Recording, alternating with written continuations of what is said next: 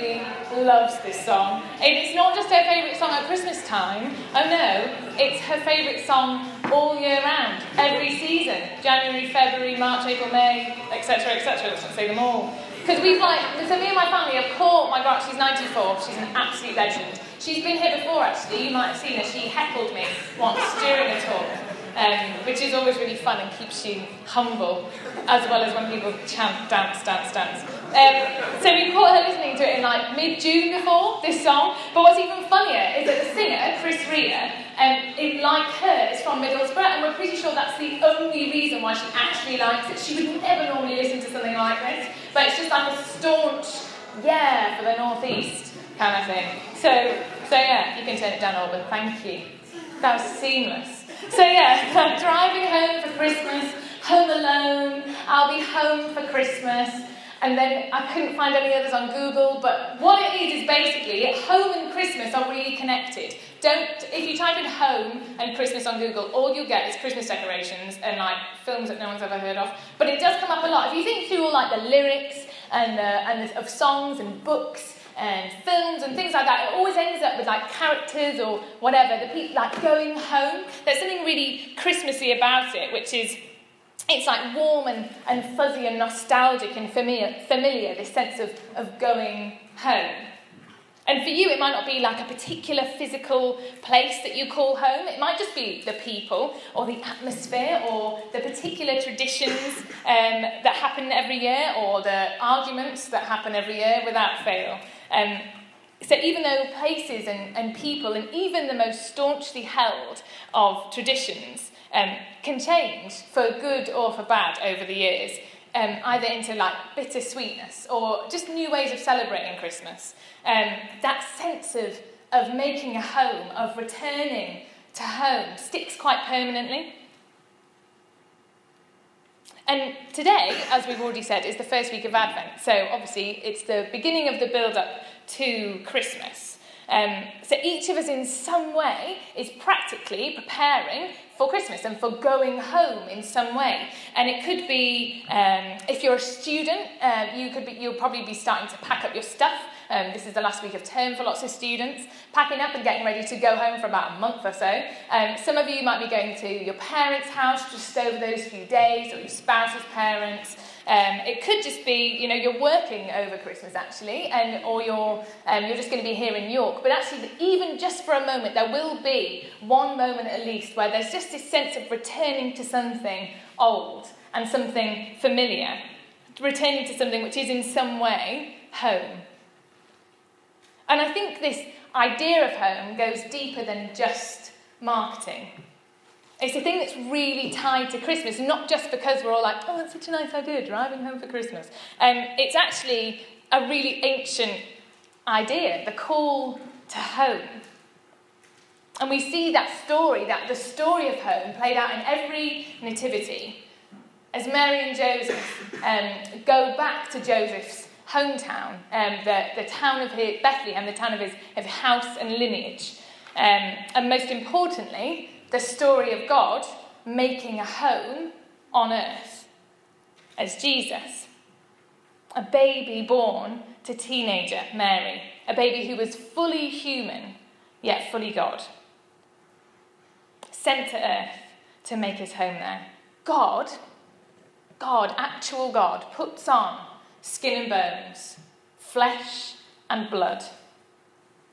Let's just meditate on the weirdness of that for a second. The God of forever, the God of eternity, the God who is outside of time and space and human understanding, steps into our little world and sets up house with parents and with siblings, with a neighbourhood and with a family business. He, like us, grows up here. He has a family and a home, yet he's the sculptor of the stars and the maker of every planet. The author of life becomes a baby. And he was born, and he lived on earth like any one of us. God came to live amongst us.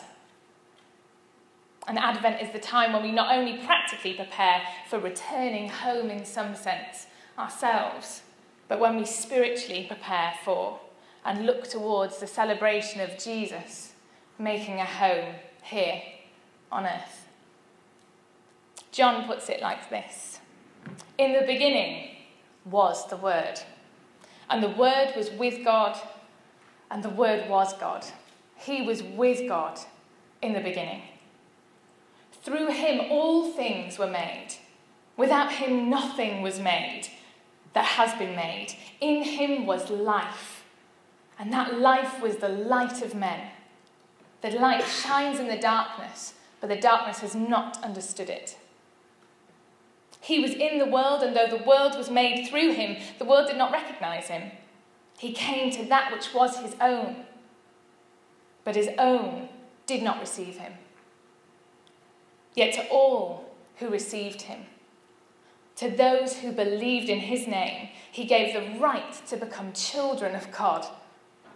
Children not born of natural descent, nor of human decision, nor of a husband's will, but born of God. The Word became flesh and made his dwelling among us. We have seen his glory, the glory of the one and only who came from the Father, full of grace and truth. Can you hear John's wonder and awe at this astounding revelation? Can you imagine what he was thinking and how he just can't believe what he's even writing down and trying to communicate to the church? God made his home among us. We have seen his glory. The whole point of Advent is that time of preparation. And the Christmas story is the story of home. God making a home on earth among us. But in fact, this story of home starts way earlier than even the Christmas story. The story of home makes its entrance at the beginning of humanity. In the beginning, God makes a home with Adam and Eve in the Garden of Eden. He creates this garden, this shared home where he walks and talks with them and shares his life with them, until they choose to alienate and hide themselves from him. And then from the garden, and they alienate themselves from the garden that they called home. And then you see for the rest of the Bible, no exaggeration, the rest of the Bible is pretty much about God's people trying to get home, trying to find home, whatever you want to call it, promised land, heaven, eternity, or just being God's people again. Just getting back to that family which was promised to them, that outnumbered the stars. And again, as for us, it's not just the physical place, it's the people and it's the way of life. The Christmas story, from this whole giant grand narrative of home, the Christmas story seems to be the final chapter in that story. Because God comes to make home with us again, as Jesus. And what a finale that would be.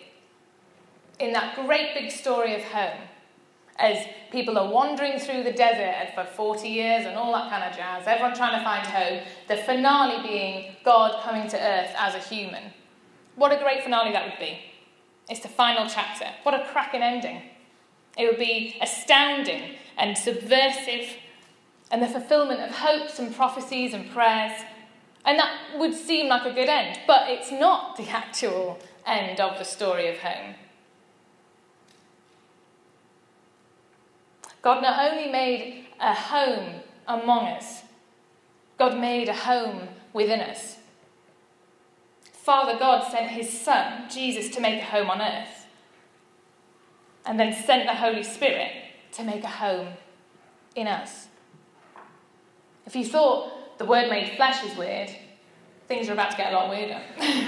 If you look at John 14, where Jesus does this massive speech on during his final hours with his disciples, pretty much just before he gets arrested and crucified, he tells them that when he leaves them, that is when he dies, comes back and then ascends to heaven for good, then he'll still be with them in the form of the Holy Spirit, the Spirit of God, who's the final kind of face of the Trinity to be introduced in the Bible. Father God has put on flesh to live amongst us in the form of his Son. But then Jesus says it doesn't just stop there. It gets better. Because once his gig walking on earth is done, everyone gets God's Holy Spirit living in them. God with and within us on a permanent basis. John 14:23, if anyone loves me, he will obey my teaching. My Father will love him, and we will come to him and make our home with him. See, if you're looking at the verses around chapter 14, then the name drop of home comes in the context of Jesus explaining what's about to happen. And he promises that he won't leave them as orphans. See, if you've been following around God, quite literally God in flesh for 3 years, you'd probably panic a little bit when he said, I'm off now, I'm going to get executed by the state, but don't worry, I'm coming back. You probably wouldn't quite understand what's going on. But the disciples are panicking, but he says, there will be a friend and a counsellor and a comforter within you, not just among you. So Jesus brings God at home among us, and the Holy Spirit brings God at home within us. So, this grand narrative of home literally arrives in us. It finishes in us. Finishes? Maybe not. It's arrived in us, I guess. If you describe yourself as someone who's given your life to Jesus, then this is the story that you're living in. Are you aware that God has made a home not just amongst you, although that's wild as it is, genuinely? Are you aware that God has made a home within you? Are you aware that God looks at you and he sees you fit as his home? That he is interested enough in you? That he likes you enough? That he trusts you enough to make a home in you? He looks at you and he looks at me and he sees it as a good home. But what's the big deal with home? Why am I talking about it, you may ask? What difference does it make that God makes a home within us? It's important because when God makes his home within us, it's not just God moving into the neighbourhood, it's God moving into our lives. It changes how we operate. Home is a really important concept to me. I love the idea of home. It's probably the thing that I value the most. So the idea that home is right where my 2 feet are. My home is the home of God because it's in me. Is utterly ridiculous, but utterly life-transforming.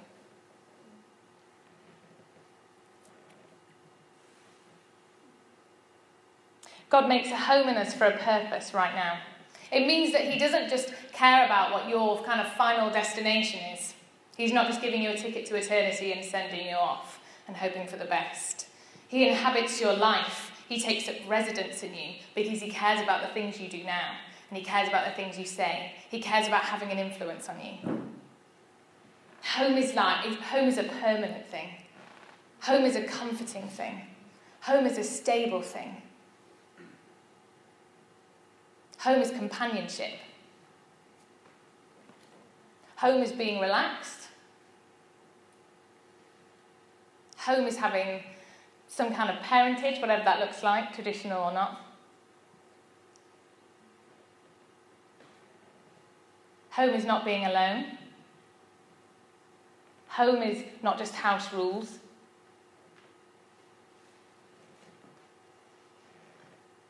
Home is that we don't have to go looking anymore. Even when you're at your most comfortable. Even when I'm at my most comfortable. Even when I'm at my most secure. Even when I'm at my most stable. I'm never quite at home.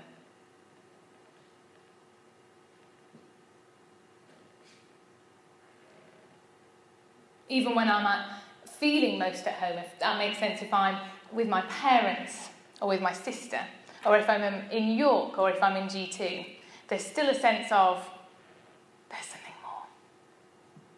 God has made a home in us. And it's not something that you've probably not... Some of you may have not heard that before. Some of you may have heard it 1,000 times. But I just felt today, it's really weighed on me that we just need a reminder. We don't need a to-do list.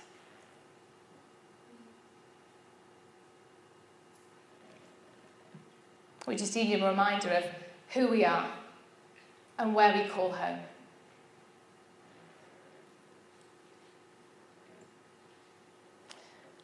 In John 1, in that great passage I read at the beginning, it talks about that to all who received him, those who believed in his name, he gave the right to become children of God, to be born of God. And you don't become a child of God just because he moved into the neighbourhood. You become a child of God because he takes up residence in you. That's how adoption works. You get adopted into his family, adopted into his perfect fatherhood. And it's way more than just the familiar or the warm, fuzzy feeling that we have when we go back home at Christmas. It's true stability, true comfort, true companionship, but not necessarily the way we might imagine it. The ultimate stability, turning out to be taking up your cross. The ultimate comfort, turning out to be denying yourself. And the ultimate companionship of following Jesus. When God sets up home in you, it changes where you call home, like I just said. We become more home in him. When he makes a home in us, we can't just be passengers or passive in it. So my fiance, everyone loves it when I name drop him, Ben, he's just moved in with Josh and Ellie, who are a great couple in our church, who Josh just prayed for, Rosie and Paul. And when he moved in with them, they purposefully welcomed him into their home and made a home for him. And it wasn't just, they didn't just clear a room for him and then just come in and live there and just come and go as you please. They kind of did, but they went beyond that. They said, make a home here.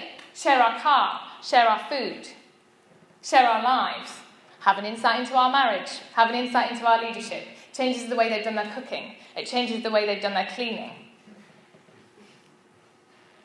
It changes the way they have conversation. It changes who they have over for dinner. It changes how they watch TV. It changes who they give lifts to. Thank you for giving Ben lifts. We don't have a car.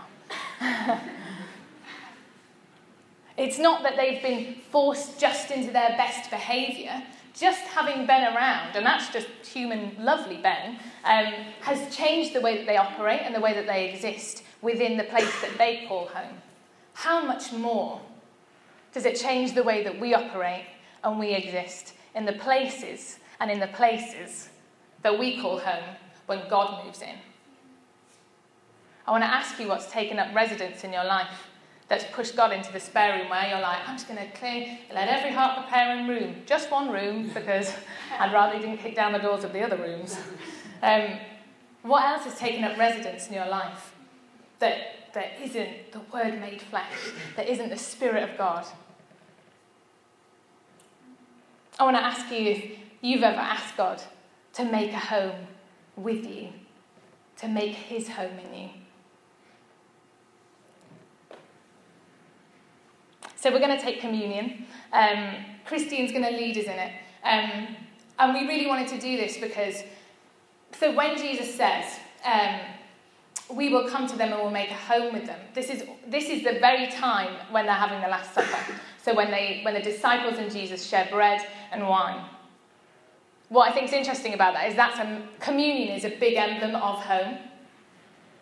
Communion's the thing of sharing food together, sharing a meal together, just as Jesus did with his disciples. So it's a sign of us marking this place of home. But also it's a sign of us asking for more of Jesus in our lives. It's a sign of saying, I want to eat and drink with you, Jesus. I want to change the way I operate. I want to change the way I exist in the places I call home. As we prepare for Christmas, as we're packing up, cleaning, as we're going to wherever we're going, to our parents, to our relatives at Christmas. I wonder what it would be like if we didn't add anything to our to-do list from this, but we were just to be reminded that God has made a home in us. What would life look like if we were to remember that, if we were to walk in that, knowing that we have the mind of Christ. He's giving us a spirit of power and of love and of sound mind and not of timidity. That he dwells in us, and so that we bear the fruits of the Spirit. So we bear patience, peace, love, gentleness, kindness, and self-control. That all those things are actually possible, and it's not going to just be a quick sign or a thing, and it's not going to be looking at other people and wishing that we had what they had, but actually that God is already setting up home in us, or wants to. So for you, it might be looking at what's taking up residence in your life as you take communion and saying to God, I want you to have the whole of me.